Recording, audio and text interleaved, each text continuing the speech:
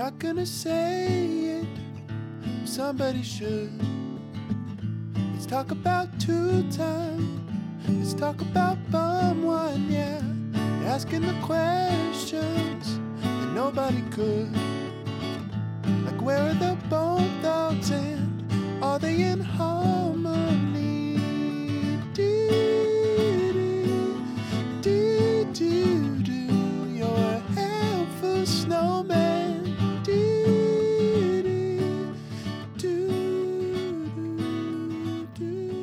Hey everybody, welcome to another of this. I have a concert update for everybody. This last weekend we went to the Lucero Block Party West.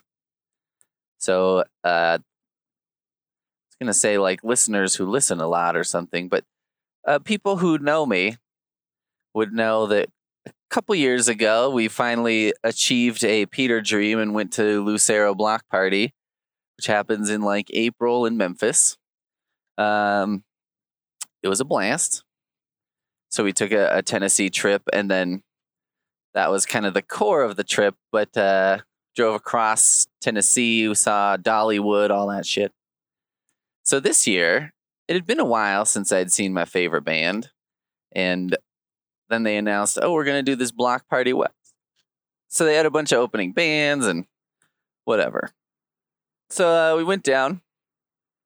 I've definitely entered full old man phase, which is phase, not face.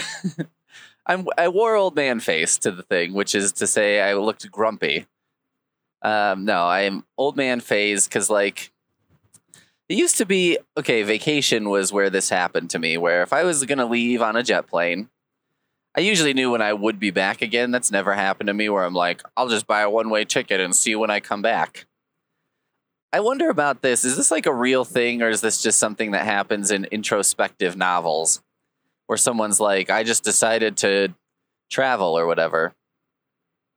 Speaking of old man phase, I started watching this show on Amazon Prime. I can't remember what it's called. It's like Narrow Boat something. And basically, I guess there are a lot of canals in the UK, and this guy sells his house or gets rid of his house or whatever and puts all his stuff in this narrow boat and is just going to go from one place to another in the narrow boat. And the first episode was like so unbelievably boring. Like I kind of expected it to be boring and kind of thought that's what I was going to watch for. Even the reviews, there were like 5-star reviews that were like, it doesn't really pick up until like season 3 is when it gets good or something. But I was like, I don't understand if there's like plot to this show, or am I going to need to watch the early ones to understand? It seems like there's no camera crew. It's just this guy basically selfie style filming. And he is taking a boat through some canals. The most exciting part is probably he goes through a tunnel, which I guess is a little harrowing in these narrow boats, except when you're not in the tunnel, you're going like, I don't know, 4 miles an hour top speed. And then in the tunnel, you're probably going half as fast.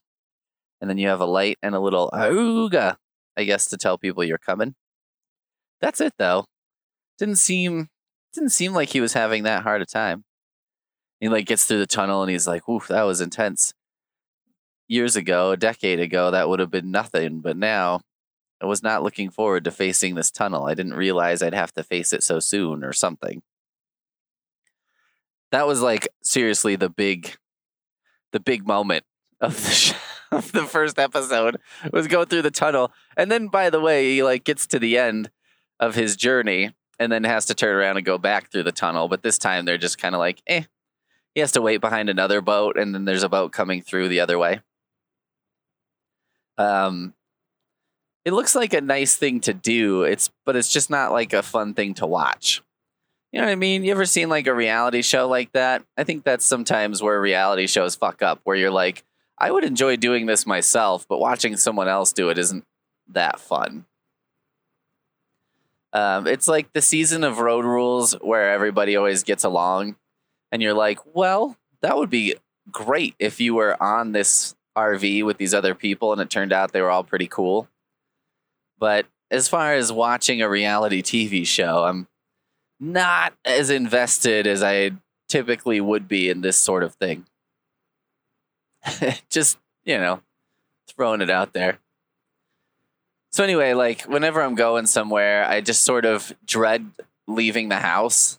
And I'm like, ugh, I was kind of just looking forward to going to bed at like 8:30 and sleeping in and whatever. But of course, I always know it's like a good choice to go. It's getting over that hump. But then, so we go.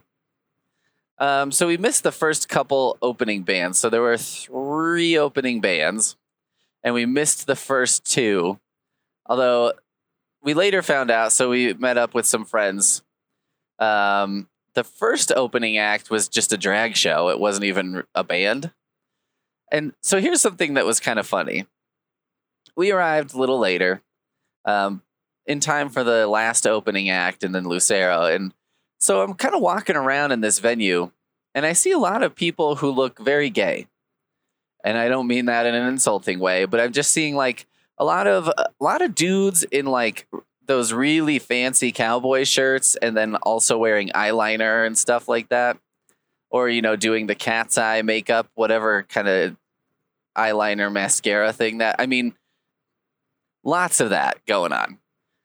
And it was not like alarming or anything by any stretch. It was just like, usually when you go to a Lucero show, I would say the mixture is kind of like country looking guys and bikery looking guys. And then a little bit of that, like, I don't know what you'd call it, hipster, rockabilly looking guys. Some of that in there too, maybe. And then the counterpart ladies, which are basically the same as the guys, with the exception of that rockabilly one. Rockabilly ladies are dressed in a completely different way from the guys, although they complement the guys, right?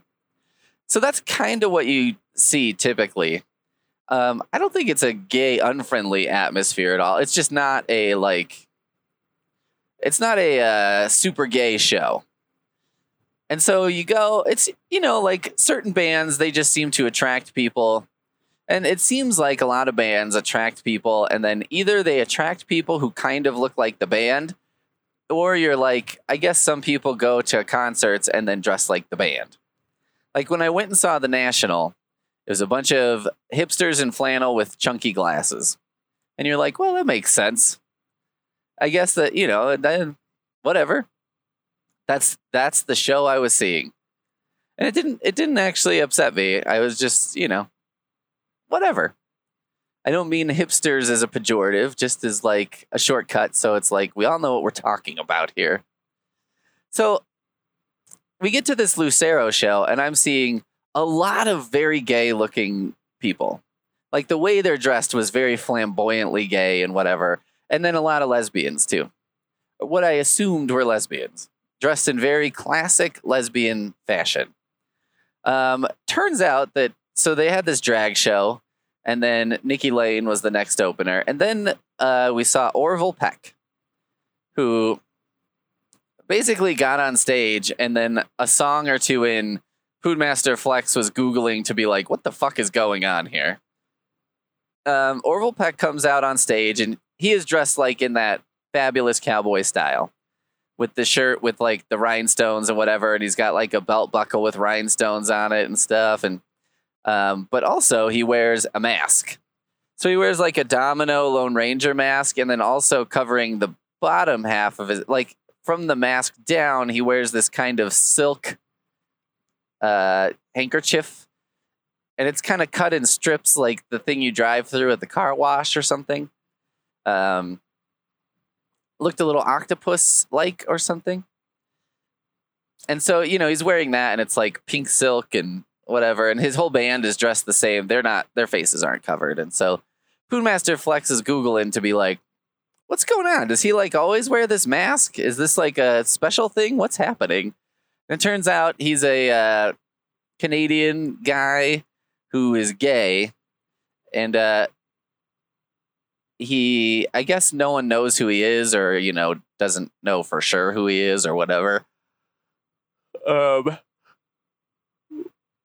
so then, and like maybe the third or fourth song, he was like, "This is a song about a drag queen," and there's a bunch of cheering going on, and I was like, "Okay, the pieces are clicking for me now. Now I think I know what's going on." I was like, I couldn't figure out what this other new contingent was doing at the Lucero show, just because it was like, I'm not sure what move they've made in the last year or so that has attracted this audience. I mean, good for them, I guess. I could certainly say, like, hey, if I was in a band and everyone all of a sudden was like, this has become like a gay anthem or something, I'd be like, well, whatever, man. Their money's spent. I'm fine with that. Everybody needs an anthem, right? But so when this started happening, I was like, okay, now I get it. Now I understand why this is all happening. I will say that overall, I was a little disappointed in Orville Peck.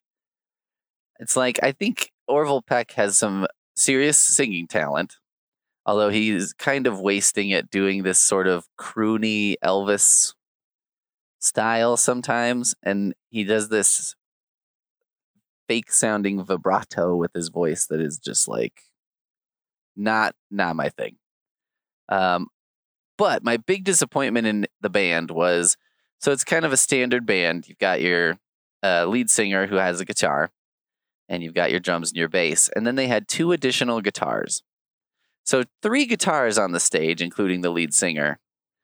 And a couple songs in, and they had like 2 kind of songs, basically, which was like sort of slower croonery type songs, and then a slightly faster song. It wasn't my style energy wise, but a couple songs in, I kind of leaned over to Poonmaster Flex and was like, there are 3 guitars on stage right now, so somebody better fucking start shredding at some point. Because if your band is going to have 3 guitars, you better have some fucking shredding going on. Because what do you need 3 guitars unless that's going to happen? Something great better happen.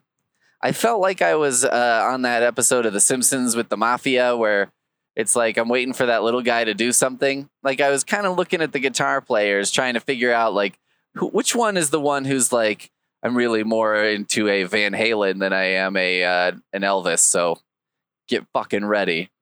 And, at some point I was like, they must have a song that guitar player likes, because there was 2 possibilities. There was a guy in like a blue shirt and then a lady in a black shirt.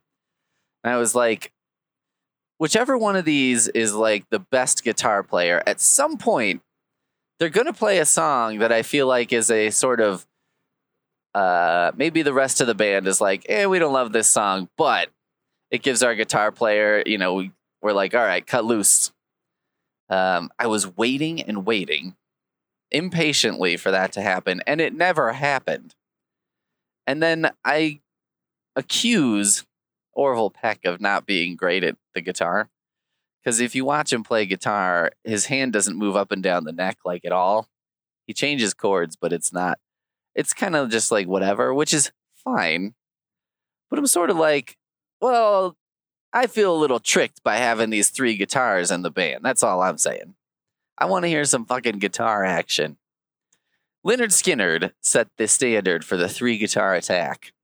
And so, like, let's live up to that legacy, damn it. The Drive-By Truckers had their 3 guitar action for a while. And made good use of it. So that was a little bit of a disappointment. But it was funny, too, because it was like the crowd was divided. I mean, the Lucero crowd was very polite. No one was like, get off the fucking stage or anything like that. But you could just see in the crowd there were 2 types of people. There were people who were like us who were just kind of bewildered and like, all right, I guess this is happening right now. Oh, I also accuse Orville Peck of having a fake Southern accent, by the way. But anyway, bewildered people who were kind of like, what am I seeing right now? This is weird, but whatever. And then people who were seeing who are having a religious experience. There was a lady who was standing next to us who was like singing along to all the songs. This was her fucking moment. And I will say, I've been there. We went and saw Lucero at Red Rocks one time because it wasn't a Lucero show. It was like Illegal Pete's, the restaurant. They were having their, 25th anniversary or some shit. And it was Built to Spill, I think, was the big band. But Lucero opened for them. And we were there for Lucero, and I think didn't even stay for the other band. And so after Lucero, I was like cheering like, Lucero, and like come back and whatever. And eventually gave up. And there were these two ladies sitting in front of us who turned around and they were like, you made a good effort. Like, you should be proud of the effort you made to get them back on stage. And I was like, thanks. I really tried. Thanks for not being super annoyed. But I've been in that position before where it's like the other person is super excited and you're like, I don't give a fuck about this band. But I am, to an extent, enjoying your enjoyment. And also, I enjoy other people's enjoyment to an extent in situations like that because it's like, it makes me feel better about sitting through a band that I don't really care about because I'm like, well, at least this wasn't a complete misread of like who people want to see. Obviously, there are some people who really want to see this fucking band. Like, this is their ultimate band. I went up to get a beer and saw the lady who was standing next to us at the bar because I was like, I can't, maybe she's shit-faced and whatever. And she was getting water. And I was like, okay, well, I don't think she's shit-faced. I think this is non-drunken enjoyment of a concert that she really wanted to see. Speaking of shit-faced, there was a guy who was so drunk at this show. Every time I see a Lucero show, there's a couple things to watch out for. There's people making out, not even paying attention to the show. There's usually a few people who are so drunk that they're standing not facing the stage, talking about something totally unrelated. And we're not talking about people who are in the back of the room or something. We're talking about 3 rows back or something. And they are just annihilated, talking to their friends about something. Seemingly unaware that there's a rock and roll show happening behind them very loudly. And then there's the guy like at this one who was he was standing, but, wobbling the whole time. His eyes are half closed. And every once in a while, he'd kind of like whip his head around because like he would fall into somebody and they would prop him up with their hands or whatever to keep him from falling over on top of them. And then he would kind of whip his head around to look at them like, why is everybody touching me or something? But he happened to be standing in front of a lady most of the time. So I think he would whip his head around, and then just be like, oh, okay, this is fine. And he was like making hand motions completely unrelated to the beat. He was in a different dimension. Like, he was not even, you can be drunk and then be sort of with us, but then you can also be so drunk that you're not even, you're in a different plane. Like, you're seeing things that aren't even there and not seeing things that are there. What was extra hilarious about it is he had like a PBR tall boy, and it seemed like every 10 minutes or so he would remember he had this beer and spend 30 seconds struggling to get it up to his face so he could drink more of it. Which I was like, dude, this is not... I've been there before, too, where you're so drunk that you think you need to drink or keep drinking when you definitely don't.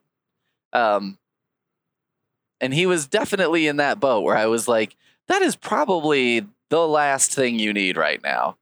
I'm not even sure how you're going to make it out of here tonight, as the Lucero song would tell us.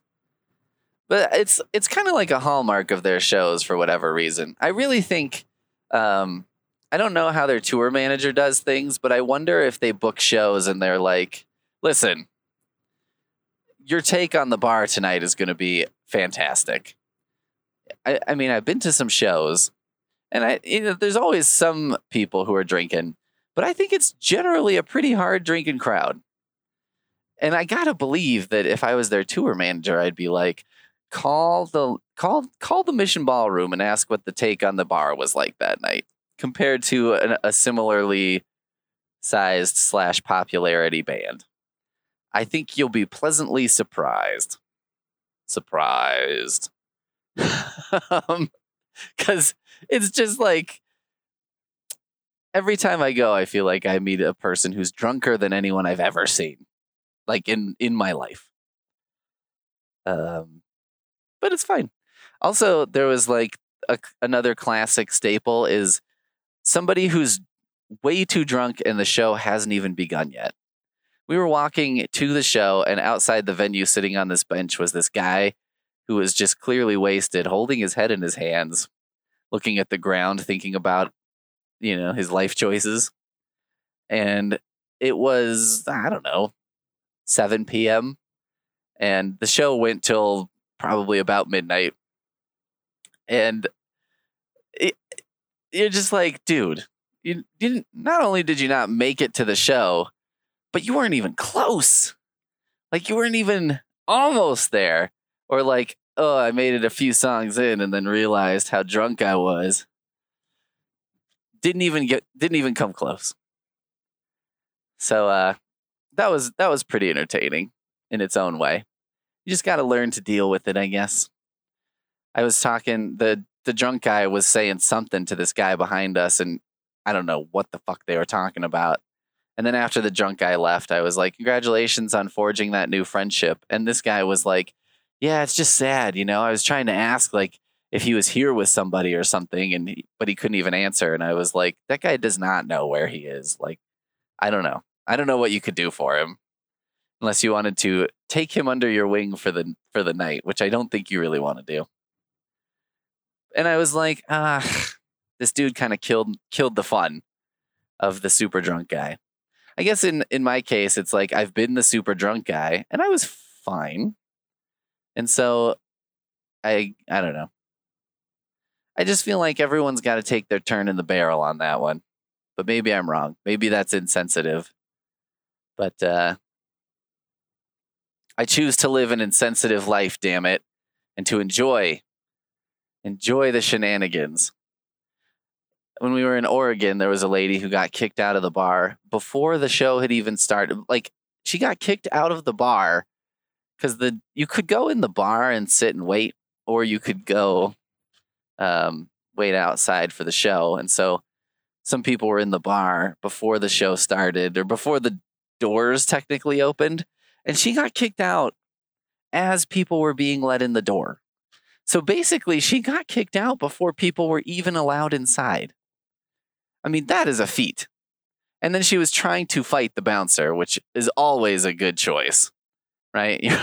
When someone's doing that, you're like, you really are confirming that this person made the right decision to 86 you from this show.